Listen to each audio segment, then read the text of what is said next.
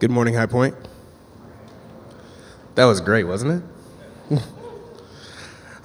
Today's scripture reading is from Luke chapter 5, verses 17 through 32. This is found on page 1568 in your Pew Bible.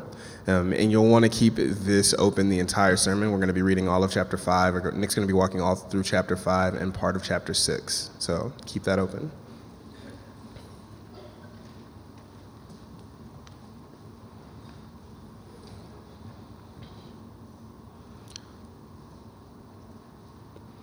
One day, Jesus was teaching, and Pharisees and teachers of the law were sitting there. They had come from every village of Galilee and from Judea and Jerusalem, and the power of the Lord was with Jesus to heal the sick. Some men came carrying a paralyzed man on a mat and tried to take him into the house to lay him before Jesus. When they could not find a way to do this because of the crowd, they went up on the roof and lowered him on his mat through the tiles into the middle of the crowd right in front of Jesus. When Jesus saw their faith, he said, "Friend, your sins are forgiven." The Pharisees and the teachers of the law began thinking to themselves, "Who is this fellow who speaks blasphemy? Who can forgive sins but God alone?" Jesus knew that what they were thinking and asked, "Why are you thinking these things in your hearts? Which is easier, to say, 'Your sins are forgiven,' or to say, 'Get up and walk'? But I want you to know that the Son of Man has authority on earth to forgive sins." So he said to the paralyzed man, "I tell you, get up, take your mat, and go home." Immediately he stood up in front of them, took what he had been lying on, and went home, praising God. Everyone was amazed and gave praise to God. They were filled with awe and said, "We have seen remarkable things today." After this, Jesus went out and saw a tax collector by the name of Levi sitting at his tax booth. "Follow me," Jesus said to him. And Levi got up, left everything, and followed him. Then Levi held a great banquet for Jesus at his house, and a large crowd of tax collectors and others were eating with them. But the Pharisees and the teachers of the law, who belonged to their sect, complained to his disciples, "Why do you eat and drink with tax collectors and sinners?" Jesus answered them, "It is not the healthy who need a doctor, but the sick. I have not come to call the righteous, but sinners to repentance." This is the word of the Lord written for his people. Amen. Thanks, Fabi. Hey, everyone. So there are some people among us who are excited that baseball season has begun again after a long 2 months of waiting. I'll confess to you that I don't follow baseball very closely. We're already 20 games into the season, and I really don't have any idea what the standing of the Milwaukee Cardinals is.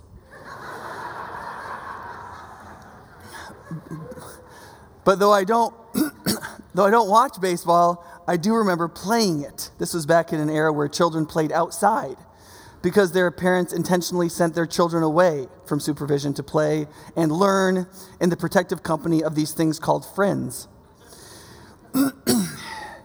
In some of these experiences, I learned how I do not like to play baseball. Number one, first, I do not like to play baseball without a backstop. Baseball is already a little bit of a slow game. And if you ever tried playing with kids without a backstop, watching clouds form can be added as a fast-moving entertainment to pass the time. Like a backboard in basketball, it kind of seems like you could play without it, but you really shouldn't try. Beliefs are like this. Our beliefs are what make the rest of our lives kind of feel safe and secure. And if you go back down through all the things that you believe, from the stuff that's really conscious in your mind to the stuff that makes everything else make sense inside of you, there are some beliefs that are like your backstop beliefs. You don't think about them explicitly every second. But if somebody asks you 37 times why you said something or why you did something or why you think something, and you had to keep backing down why you believed this and then why you believed what was behind it, at some point you would get back to a reason that you couldn't go any further back, and it was like the big reason that makes sense of everything else. It's the thing that stops the ball of crazy flying when it's flying backwards in your mind. Right? The second way I do not like playing baseball and I think all sensible people would agree, is I do not like being at the mercy of some kid picking teams.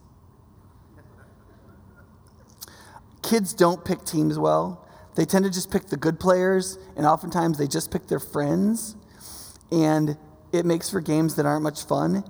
And instead, coaches tend to pick teams for role players and for attitude, right? Like, teams have a way they do things, and you need players that are going to understand what the identity of the team is and how you're going to play the game together. And then you need people who can play all the different roles. Like, I've watched kids pick teams for baseball without thinking about the fact that when we get on the field, somebody is going to have to pitch,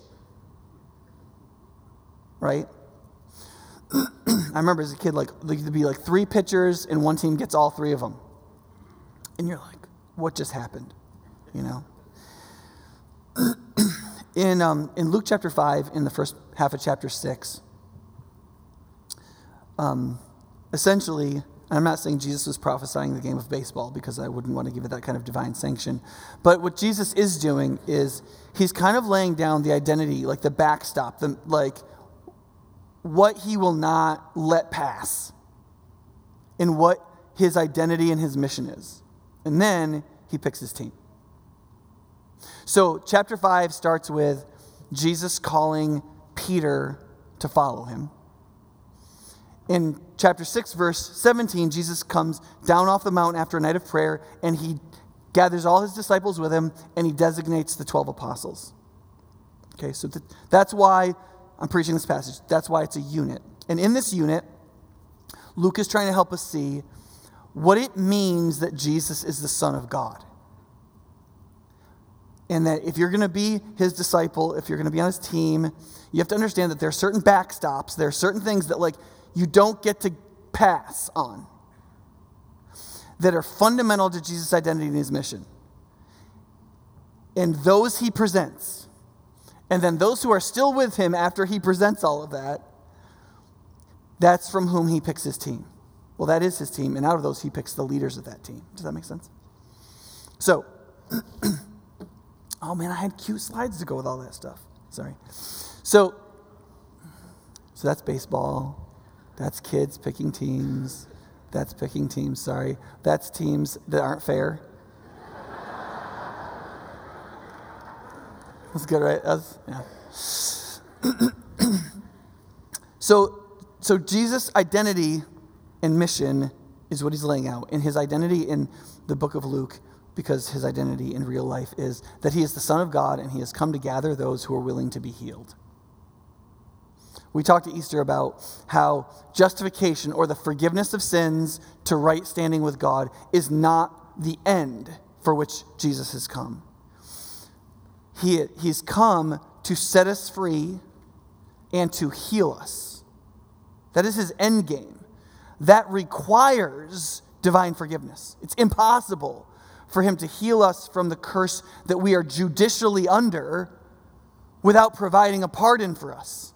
It's impossible for him to heal us, right, from our sickness if we will not become compliant to how he saves, which requires him doing something inside of our mentality and our psychology and our beliefs about ourselves. He has to do something to us, and one of the things that destroys us is the fact that we know we're guilty. And so his offering of forgiveness, you can see, right? It makes sense that Luke presents this way. Luke is referred to as the good doctor. You can see that he would see the ministry and mission and identity of Jesus is that the Son of God has come to heal. Of course a doctor would write it that way, right? But it's a good way for us to see it. It's an angle that Matthew, Mark, and John don't focus on quite as much, but it's just as true. Jesus has come to heal as the Son of God. Now, Jesus isn't called the Son of God in this passage. He's called the Son of God at the beginning of his ministry in Luke 3 and 4. Right? God says, "You are my son, with you I'm well pleased." And then when he goes into his temptation, the first thing that Satan, the tempter, says to him is, "If you're the Son of God, let's test that." Right? Do this or do that. And so now Jesus is going to refer to himself as the Son of Man. And one of the reasons why he calls himself the Son of Man And this often confuses people who are predisposed not to believe in Christian faith. So if you talk to the average atheist who hasn't read the Bible carefully, right? Because that's not their main text, right? Or if you talk to Muslims, right? Those two groups especially will say, Jesus refers to himself as the Son of Man a lot. And he doesn't refer to himself as the Son of God very much. Isn't it very possible that Jesus' self-understanding was that he was like a divinely inspired human, but not the Son of God in some very special and particular way? No is the answer to that question. And you would know that if you read the Bible carefully, and it's one of the things I'm going to try to show over the course of this sermon, that Luke sets it up by calling Jesus the Son of God by a divine affirmation from the Father. God the Father says, "You are my Son." Right?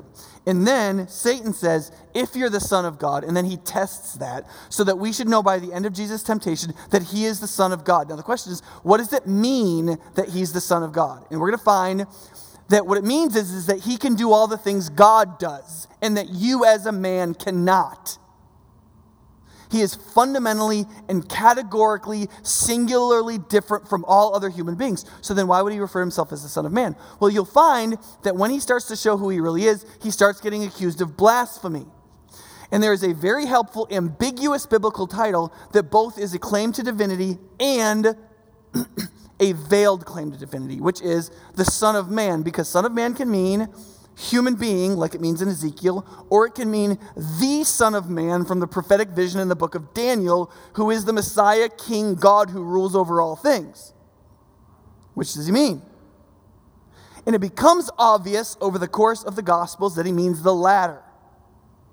That he is claiming to be the Messiah, the Son of Man, from the prophecies of Daniel, who is ruler over all the kingdoms of the world. So, how does that work out? So, there's like 8 episodes here, okay? So I'm going to have to move kind of quickly. So in the first episode, Jesus is teaching. There's a huge crowd. They're kind of pushing on him. So he gets in a boat a little bit away from shore, and it turns out it's Peter's boat. So at the end of his sermon, and everybody's clearing out, he's like, "Peter, why don't you thanks for using your boat. Why don't you go out a little bit from shore and throw the nets down?" Now, listen, now this has nothing to do with Christianity, but this is free advice, okay? If you're not a fisherman, don't tell fishermen how to fish. Okay? Just don't do that. Fishing is more complicated than you think it is if you're not a fisherman, okay?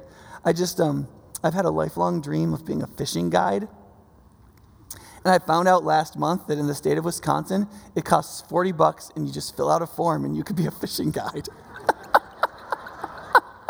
So I'm a fishing guide in the state of Wisconsin. It's a fulfillment of a lifelong dream. It's a lifelong dream. I've had 0 clients, but I'm hopeful. Okay, so anyway, you don't tell fishermen how to fish. And so Peter's really kind with Jesus. He's like, Jesus. Man, we fished all night, and we fished with nets, right? So, like, when you fish with nets, fish can see nets, it turns out. And so, like, you want to fish at night so they can't see it. Like, there's just 0 chance we're going to catch anything today when we didn't catch anything all night, right? He's like, just give it a try. Because, like, by now, it's, like, midday. It's, like, maximum in-water sight for fish. So they go out and they throw the nets down, and there's so many fish. Their buddy comes out. They fill both boats, and the boats start sinking, okay? That's probably a couple thousand tilapia. Okay, that's probably what that is. Okay, and so Peter's response to this is, in chapter 5, he says, "When Simon Peter saw this, he fell at Jesus' knees and said, 'Go away from me, Lord, I'm a sinful man.'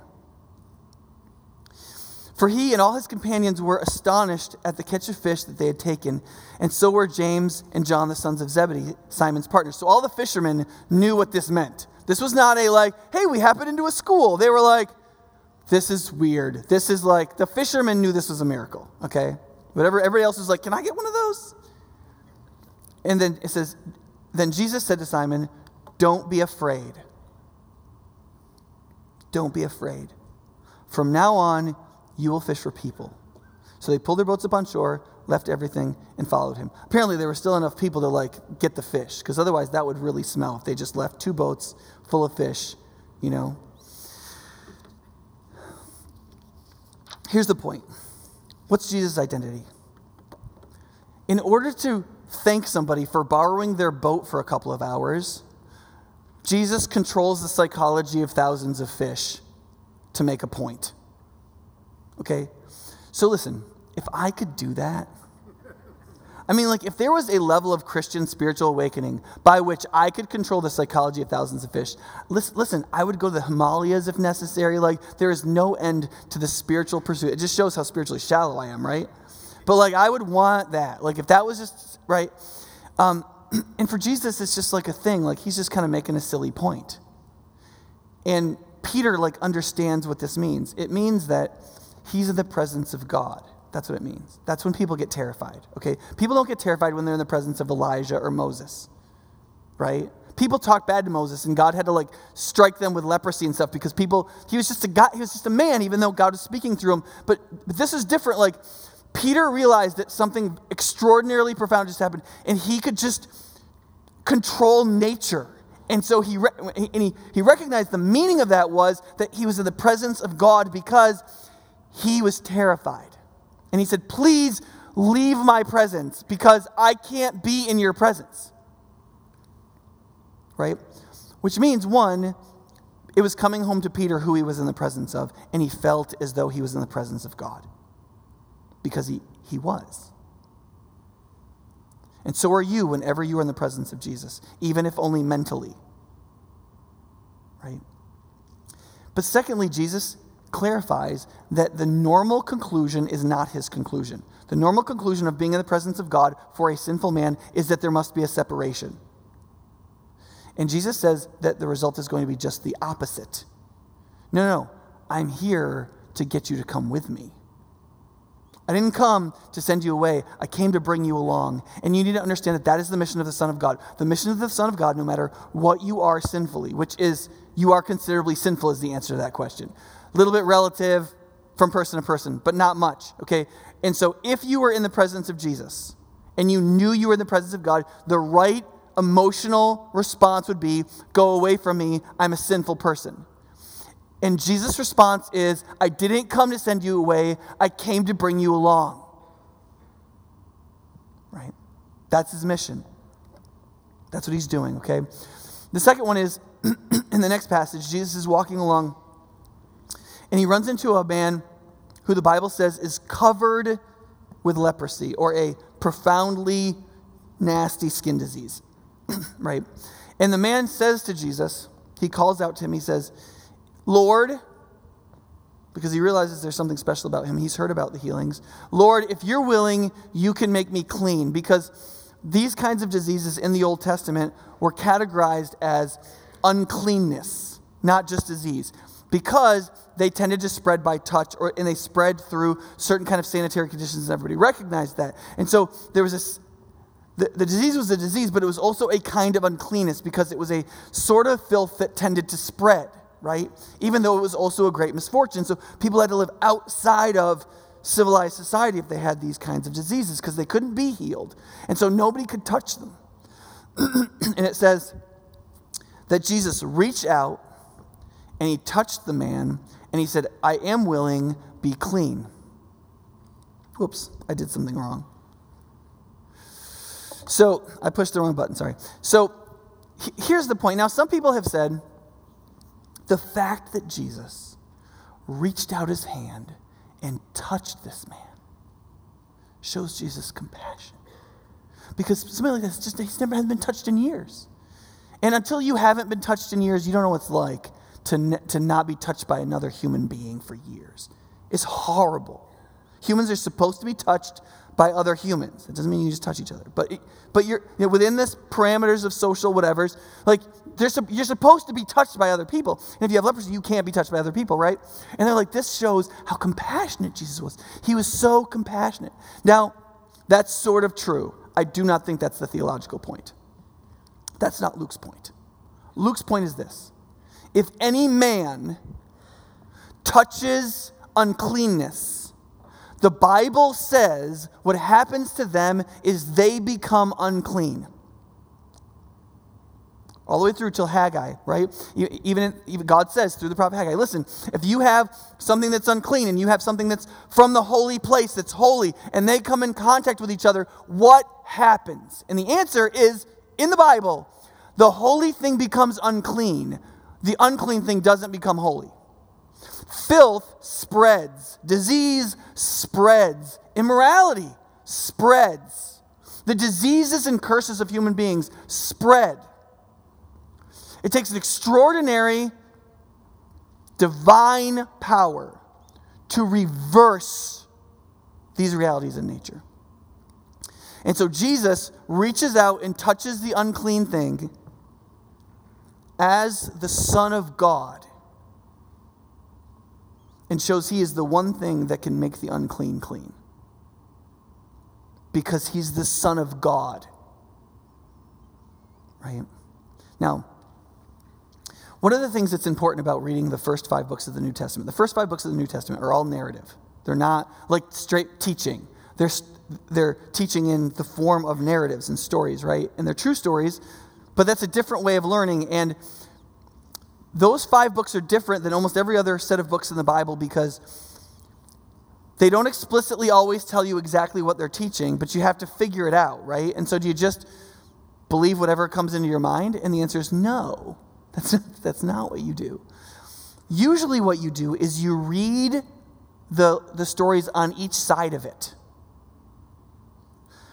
And if you read 2 or 3 on this side and 2 or 3 on that side, you get the theme that's being taught. Because none of those 5 books, except for maybe Acts, are intentionally chronological.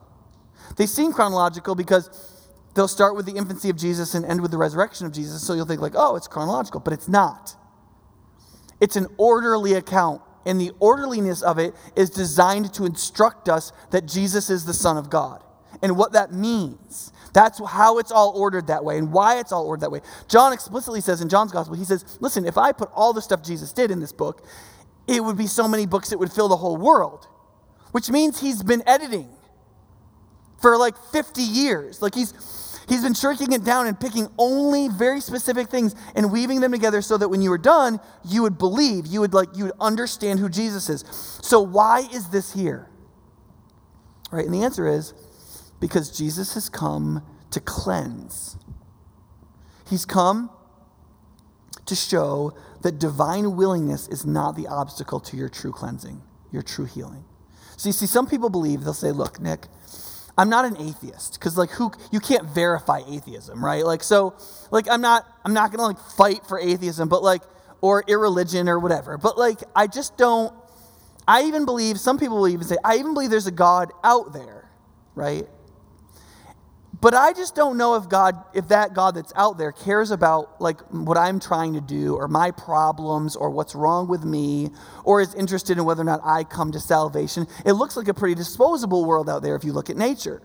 And so I don't know why I would believe that God is willing, even if God is there, that God is willing to restore me in some kind of way, to some idea of what I might be, right? And you see, those verses are there to say that if you don't accept Jesus as the speaking and showing of God, as the Son of God, well, then you'll be confused about that. And that would be, I think, the logical conclusion. But if you recognize that God has intentionally come into time and space to speak and show the truth about himself, and he has interacted in this way and caused it to be recorded specifically so that you would know that a lack of willingness in God is not an obstacle to your true healing.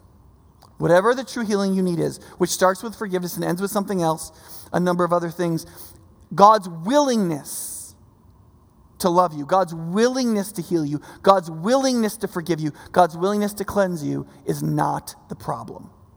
Okay? But the question then becomes what is the cleansing then, right? And that's the very next passage. In the very next passage, now Jesus has done a lot of healings by this point, and word has kind of gotten out that he's also teaching. And so now the tenure police show up, okay? It says in the beginning of the next passage that at this point, the religious teachers from everywhere have come. So if you look at verse 17 in chapter 5, one day Jesus was teaching, and the Pharisees and the teachers of the law were sitting there. They had come from every village of Galilee, from Judea and Jerusalem. So that's basically all of Israel. So all these religious teachers, they is not the people in this context, they is all the religious teachers. So from the capital of the country, they've gone out to podunk, middle of nowhere Galilee. Because this guy, we need to find out what this guy's teaching. It's important. What it means is Jesus teaching who he is, what he says his mission is, what he says his identity is going to be evaluated now by man, by people who think that they know God. And so what happens is there's these people who have a paralyzed friend and they can't get to him, and so they cut a hole in the ceiling and they drop him right down in front of Jesus. And everybody's like, oh, man, I wonder if Jesus is going to heal this guy. And Jesus says, son, your sins are forgiven, right? And people are like, that's it. Okay, to stay with the baseball metaphor, that is an intentional curveball. Okay, that is like intentionally throwing the off-speed pitch. Like, we've got you going this way, now I'm going to go this way. And people are like, Andy's going to heal. He didn't heal him. He said, what? He said, your sins are forgiven, right? And now, listen, this is very important. Whenever somebody tells you that Jesus did not think he was the Son of God, right, or that the Bible doesn't even claim that, just take them through all the passages where Jesus is accused of blasphemy, okay? Because every time Jesus is accused of blasphemy, he's always being accused of blasphemy because of what he's saying he can do, right? And so Jesus says, your sins are forgiven. And all these religious teachers say, that's blasphemy. You can't say that because only God can forgive sins. And he's like, okay, that's sort of my point. You guys are a little slow. And so he says, listen, he says, I realize it's easy to say your sins are forgiven because you can't ever know empirically if that's true, right? Like, there's a scientific problem with the forgiveness of sins, right? Because you can't like get the sins and like apply the experiment of forgiveness and then at the end like verify that they're dissolved. And so anybody can say that stuff. That's the problem with like virtually all religious teaching, is that you're saying things that are or are not true about abstract objects that nobody can scientifically verify, but that have to exist, or like you believe they exist, or it's relevant that they exist. Things like whether or not, like for example, it's not a scientific truth whether or not it's right to torture a baby. Okay? There's no way to scientifically prove that it's wrong to torture a baby. Okay? But most people do not want to proceed in life ambiguous on whether or not that's right or wrong. Right? There are abstract objects that you can't scientifically verify or empirically test that are fundamental to all of human existence. And Jesus recognizes this. Like, he steps up and he's like, look, like, I get that when I say your sins are forgiven, that it's reasonable for you to say, how can you say that? Or is it true? And the religious leaders are like, that's blasphemy. You can't say that. And a normal person would say, how can I really know that's true? Like, I can't verify that my sins are dissolved. Right? And so Jesus says, but I want you to know that the Son of Man has authority on earth to forgive sins. And then he heals the guy.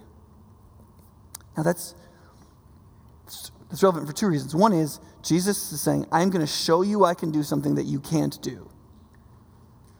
To show you I can do something even greater that you can't do. Because I realize that's difficult to believe.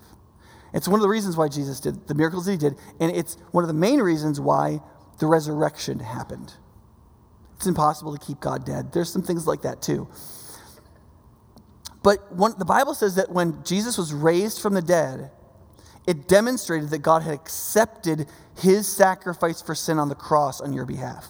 When God vindicated his Son, right, he was demonstrating that the sacrifice for your sins was valid and acceptable.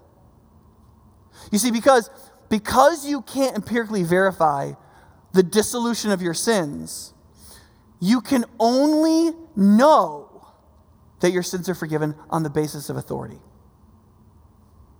Right? It's a basic epistemological fact. There's no other way to know it. How could you possibly know it? If you can't touch, taste, feel the thing, but you have to know something about it, the only way you could know is if somebody with the authority to say it told you it was the fact, and they were utterly trustworthy in what they said they were. And so that's what Jesus is trying to do for you. He's trying to say, look, I have the authority to say your sins are forgiven.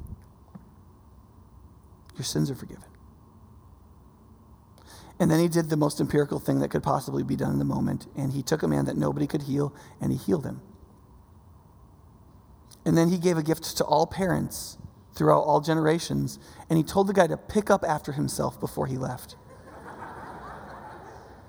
Because he's God and he gives good gifts to everyone, like parents, right? See the point? The point is, what cleansing, right? He cleanses the leper. What cleansing? What cleansing are you really talking about? And Jesus is saying, the cleansing that I'm talking about is first and foremost the cleansing of your guilt and your soul. Because everybody believes the fundamental question, the backstop belief for every person is, am I worthwhile? That's everybody's backstop question. I don't care who you are, what culture you're from, what language you speak, what your daddy did to you. None of that is relevant to this fundamental fact. The most fundamental question in you is, am I worthwhile? Because it has three questions in it. One, am I worth anything? Two, am I good enough to exist without feeling like I morally shouldn't exist? And is my time worth anything? Like, am I here for anything? All of those questions are bound up in that. And forgiveness answers all three of them. Right? Anything that is redeemed has value, by definition. Right? We fix things that matter to us. We restore things that matter to us. The fact that God chose to save demonstrates he still values the divine image, marred and cursed as it is, in every human being. And he finds them worth saving. You have worth. Right, but am I too wicked to be redeemed? And the answer is no. The death of the Son of God can take your profound wickedness incredibly seriously and still objectively, by divine authority, forgive you entirely so that you are justified. And Romans 8 says, to those God is justified, who can condemn? God's the judge. If God pronounces you innocent, who gets to accuse you? And the answer is no one, not even who? Yourself. Not even yourself. You have no authority to morally condemn the one that God has morally justified at the cost of the death of his Son. But you're like, what? But Nick, it's going to be a stretch now on the worthwhile, that I have a purpose. It's not really. Because why do we engage in forgiveness? Why does anybody ever engage in forgiveness? It's because they want the relationship back. We start relationships for reasons, right? We enter into friendships because we want to share something with that person. We enter into romantic relationships because we want to love and be loved and walk with somebody through the world. We want to experience that complementary relationship that you can only have between a man and a woman and you can't have with your guy buddies or your girlfriends. We enter into work relationships because we want to produce something together. We enter into research relationships because we want to figure something out. We enter into relationships for purposes, for meaning, right? And the reason why God would go out of his way to restore all things relationally through forgiveness is because every relationship matters. And because those relationships have purpose. Because the people in them have purpose. And you see, if that is your backstop question, then the forgiveness of sins is the first step of your true healing. God wants to make us clean in our healing. And the first thing, see, because there's a lot of healing that it is the unsanitariness of us that makes us sick, right? That's why uncleanness and disease and sin can go together, right? What God is doing is he's taking sin and the guilt of it and disease, and he is merging those two categories with the concept of cleanliness and uncleanliness in the Bible. And he's saying, that's what we need, right? So I'm going to have to move a little faster in some of these. So the question then is, for whom? For whom? So if Jesus has come to make us clean, and he can clean the sickest leper, right? But leprosy is not a moral thing. It's not like the guy had syphilis. You know what I'm saying?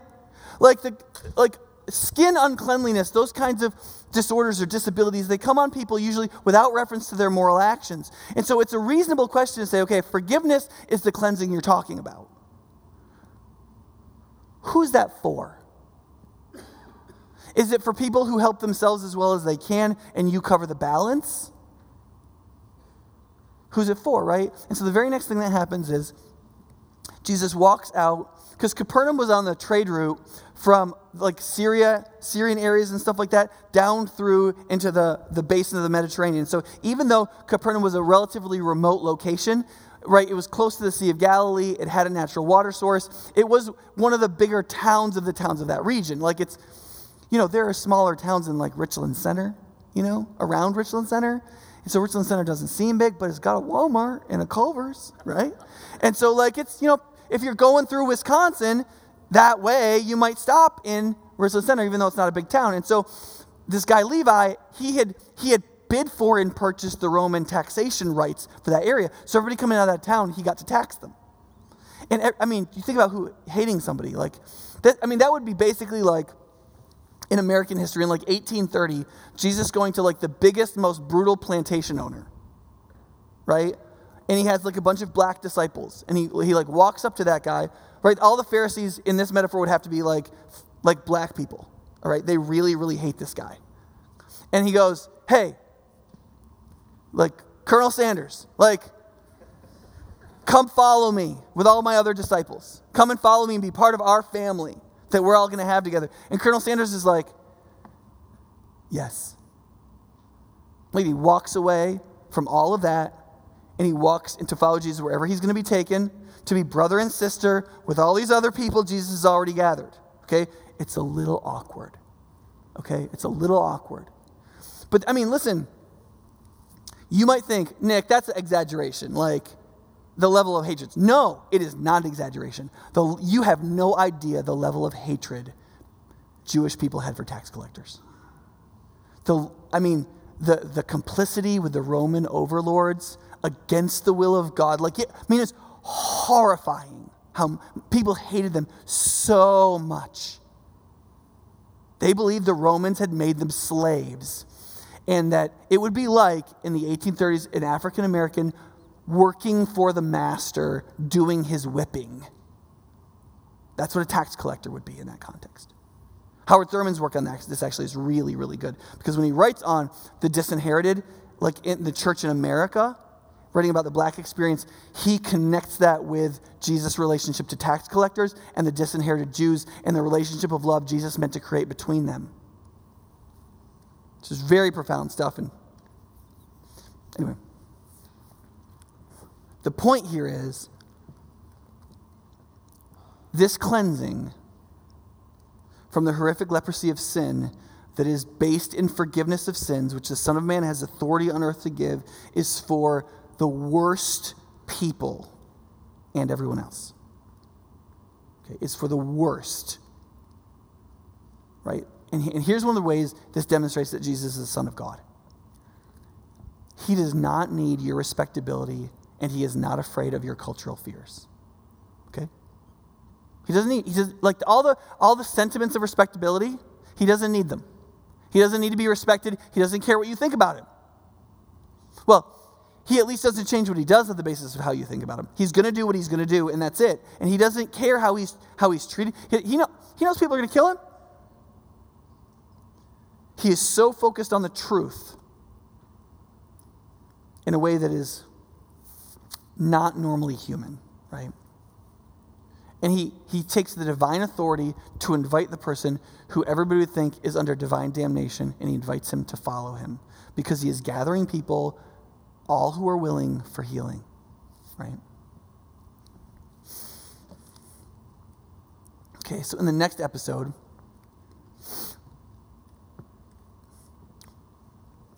he says, so this guy Levi, right, he has this huge party. And of course, Levi can only invite to his party people who are on speaking terms with him, which is like no respectable Jews, right? So all the people who he like talks to are like basically other tax collectors and other people that other people basically hate, or who are willing to put aside their scruples in order to be connected with him because there's money involved or something like that, right? And so those are the people he invites to his house. And Jesus goes to the party.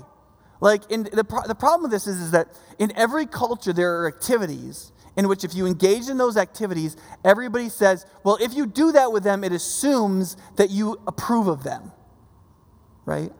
So we have a lot of this in America right now, like in the media and stuff, like, ways people, like if you take a picture with somebody, like if you take a selfie with them, it means you approve of them, right? Or if you don't properly say that you hate them publicly, then you approve of them, right? Which is crazy. But, we all have to morally posture, right? But in this case, there's this party, and it turns out enough of the religious teachers turn up at this thing to confront Jesus because they're already pretty unhappy with what he said about sins, right? And then he goes out and he invites this guy Levi to follow him, which is like really stupid, even though the name is ironic, right? Levi, short for the Levites, who are the priests. This guy's basically the opposite, right? And he's calling him back into this priesthood of all believers. It's very interesting. No time for that right now. Okay? So they say to him, they're like, listen, okay, so you not only spoke blasphemy without forgiveness of sins, and then you went out and invited this guy to be it, and then now you're at his party, which means you basically approve of him. In addition to this, like, I've been watching your disciples, and they're like eating food and drinking wine, and it's like they think nothing serious is happening. Don't you get it? Like, God is serious. Like, we're under the oppression of the Romans. People aren't religious enough. There's a lot of immorality around. People are teaching false doctrines. There's a lot of problems. We got a lot of problems. And here you are just like, hey, can I have another glass of wine? This is not okay. Like, we should be showing the problems of our culture and the problems around us by like fasting and like being sad about it and stuff, right? That'll be attractive to people. And Jesus is like, okay, like I get that. That's actually in principle, that's not wrong. It's not wrong for you to recognize that when things are bad, people should mourn. That our emotional expression should go along with what is really happening, and you should have a clarity about what's really happening, and those should be connected. But here's the problem. You don't know where you are. That's the problem. You don't know who you're talking to. You don't know what's happening. Right? He says, listen, if you go to a wedding and your father has just died, okay, how do you behave? Now, he doesn't say it with that other addition, but like if you're going to go to a wedding, even if a close relative has just died, but you go to the wedding, what do you have to do? You put on your dress, you put on your suit or whatever, you put on your happy face. If you're a woman, you may put on some concealer, and you go to the wedding and you say, I'm so happy for you. This is so great. You guys are going to be happy forever and never argue. And you're going to eat the food and you're going to drink the wine and you're going to get up and dance because dang it, you're at a wedding and a wedding is a happy occasion. You can go mourn later. You can leave, get back in your car and start sobbing. And you can mourn when you get home, but when you're at a wedding, it is inappropriate for the groom to come by your table with your food still on your plate, untouched, everybody else celebrating. And he says, is there something wrong with the food? And you say, well, I'm mourning right now. No, you're not. You're at a wedding, right? And what does this mean? It means that Jesus is the Son of God. Because the Pharisees are right. They're living under the curse. They're right. They're right at every other moment but this moment. The moment where Jesus is there. Because he is the groom of the salvation of the entire bride of creation. And wherever he is a wedding. Wherever he is a celebration. Wherever he is the greatest moment that has ever existed. And you just can't mourn. He's like, listen, there's going to be a time when my disciples will be without me. They will be without the Son of Man. And then they'll mourn and they'll fast and they'll be sad because that will be the appropriate emotion. But that is not the appropriate emotion when I'm here. What does that mean? It means he's the Son of God. It means he's the Son of Man that comes on the clouds. It means that all of creation is nothing but a wedding to his presence and he is its great groom. And if you get that, it tends to make you happy about it. And it's inappropriate not to be happy. And so Jesus rejects moralism with the true joy of his identity and his mission and who he is. And he wants that to be their backstop. And if it's not their backstop, they're not on his team, right? All right, 6. So then there's these last 2 episodes where Jesus, so the Sabbath day, see, we don't get this because we don't do Sabbath at all because we're really foolish, okay? So because of how we use our leisure and because we don't really work very hard, especially physically, most people who are like white collar or who don't work, they don't understand what it means to work like a 12 to 14 hour day in the sun 6 days a week. And that there's an oppressiveness to that under the curse in a world of thorns and thistles, and that God in his graciousness gave a day of rest and demanded that no one make anybody else work on that day, right? And as you go through the Bible, God changes certain things at certain times for his people, but the one thing that stays true all the way across, and that he demands of anybody else who becomes one of his people, is the Sabbath. For example, in Isaiah 55, I think it is, he says, "For all foreigners who fear my name and keep my Sabbaths, I will give," and he describes salvation for them.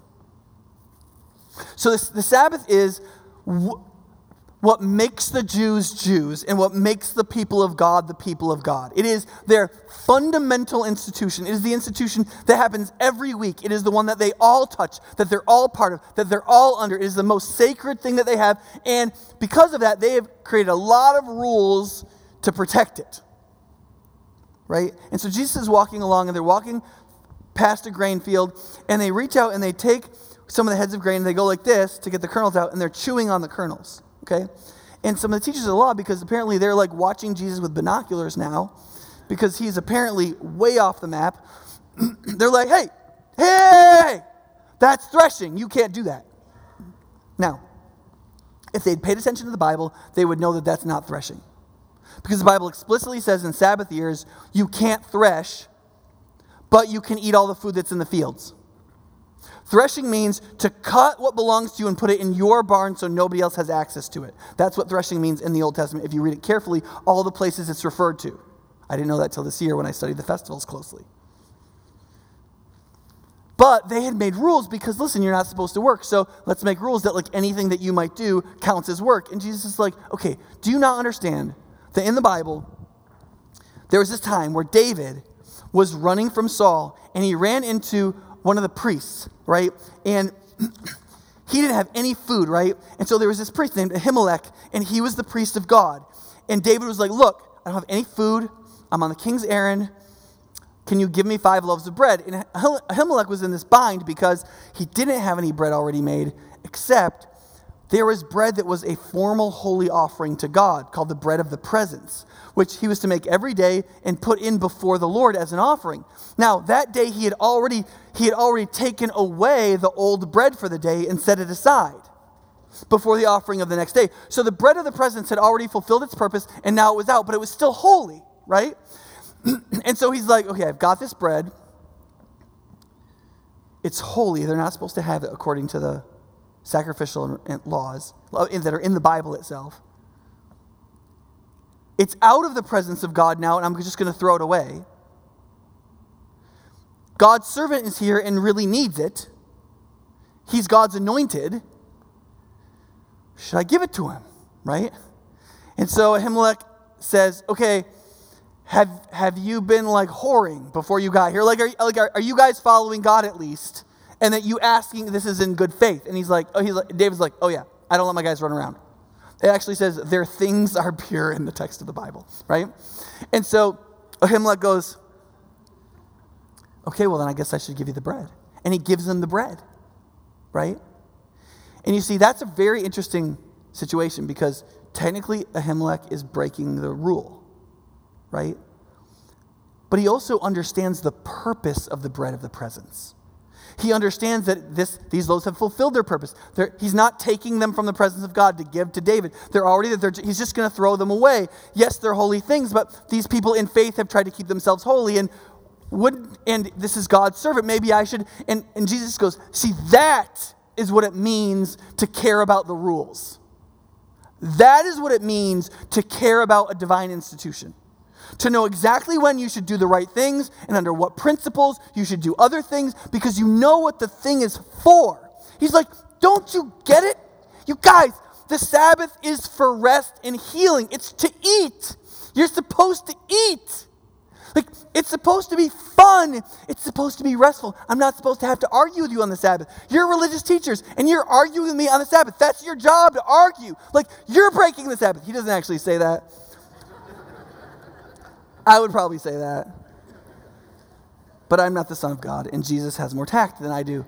And so, but here's what Jesus says that really makes him mad. He tells him that story, and he basically says, don't you get it? And then he says this, but the Son of Man is the Lord, that is the King or the Master of the Sabbath. Think about that. What kind of person can declare that they are the ruler of a divine institution?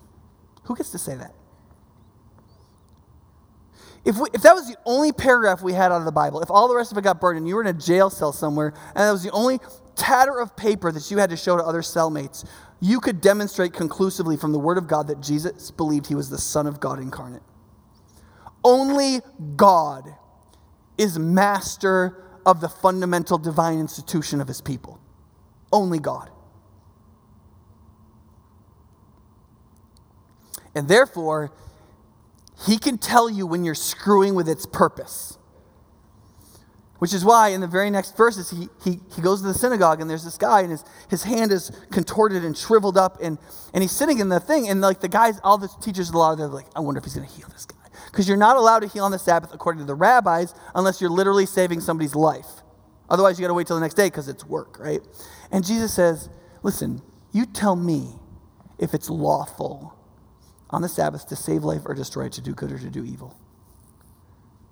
Right? And then he has the guy stand up. He says, stretch out your hand. And he stretches out his hand. He's perfectly healed. And the people, and these teachers are furious with him, right? And you see, the problem is this. The institution of the Sabbath is an institution for healing. That's what it is. The degradation of 6 days of 12-hour manual labor that crushes the body, right? And like you're tired and you've been in the sun and you like haven't gotten a moment to think and you haven't been able to focus on God because you're exhausted and you really don't know what's going to happen next week yet or if the crops are going to come in. But there is one day where it stops so that you can be healed, so that you can rest. It doesn't even, the Sabbath in the Bible, if you study closely, the focus is not on worship. There is worship, but that isn't the focus. The focus is rest. You get to heal, right? And yet the laws the men had written about this said, but you can't heal on the Sabbath. You get it? Like we make, when we don't get Jesus' identity and his mission, we make fake backstops that are in front of the batter's box so you can't even play the game. That's what legalism is like. Legalism is like putting a backstop 2 feet in front of the pitcher's mound and thinking you can play. It's crazy. But yet you need a backstop. And it takes wisdom. It takes knowing the purpose of things to know how that all rolls. And Jesus is saying, I know how it should go because he's the Son of God, right? And then worship team, you guys can come up. I'm going to be done by the time you get up here. And then he goes up on the mountain and prays all night. And then he comes down and he picks his team. Because if you were with him through healing, the leper, the fishing boat, right? Saying a guy's sins were forgiven, the controversies with the Sabbath. If you were with him through all that and you were still with him, then you get it on some level. You get it on some level. You know what this team is about. You know the identity and you know the mission. You get it. And so he takes those people and out of them he chooses 12 to send. Right? And you see, that's really all you have to get. That's all you have to get. That Jesus is the Son of God and he is here to heal all who are willing. So the question as always is, do you believe he's the Son of God? Are you willing? Are you willing? Or do you have laws you've made up about things? Do you have reasons not to? Let's pray. God, as we sing this last song, we pray that you'd help us to open our hearts. Many of the things we think are reasons we know are pride. Just like these very devout religious men, they had these reasons that they developed, and yet Jesus says that they're pride, that they have missed the point, they've missed the idea, they don't know what God is really doing. And so, Father, we pray that you'd help us in the places where our reasons are reasons. We pray you'd help us find answers. But we know that we're human beings and that we're instinctually self-protecting and instinctually insecure, and we create reasons to make us safe from you. We want our fundamental reaction is, go away from me, Lord. And so, God, we pray that you would help us to have the opposite attitude right now. Holy Spirit, convict and change us in it. Help us to sing what we sing with a purity of heart and openness of truth. And we pray that you'd help us to turn to you and know that there is never a lack of willingness on your part. You said, I am willing, be clean.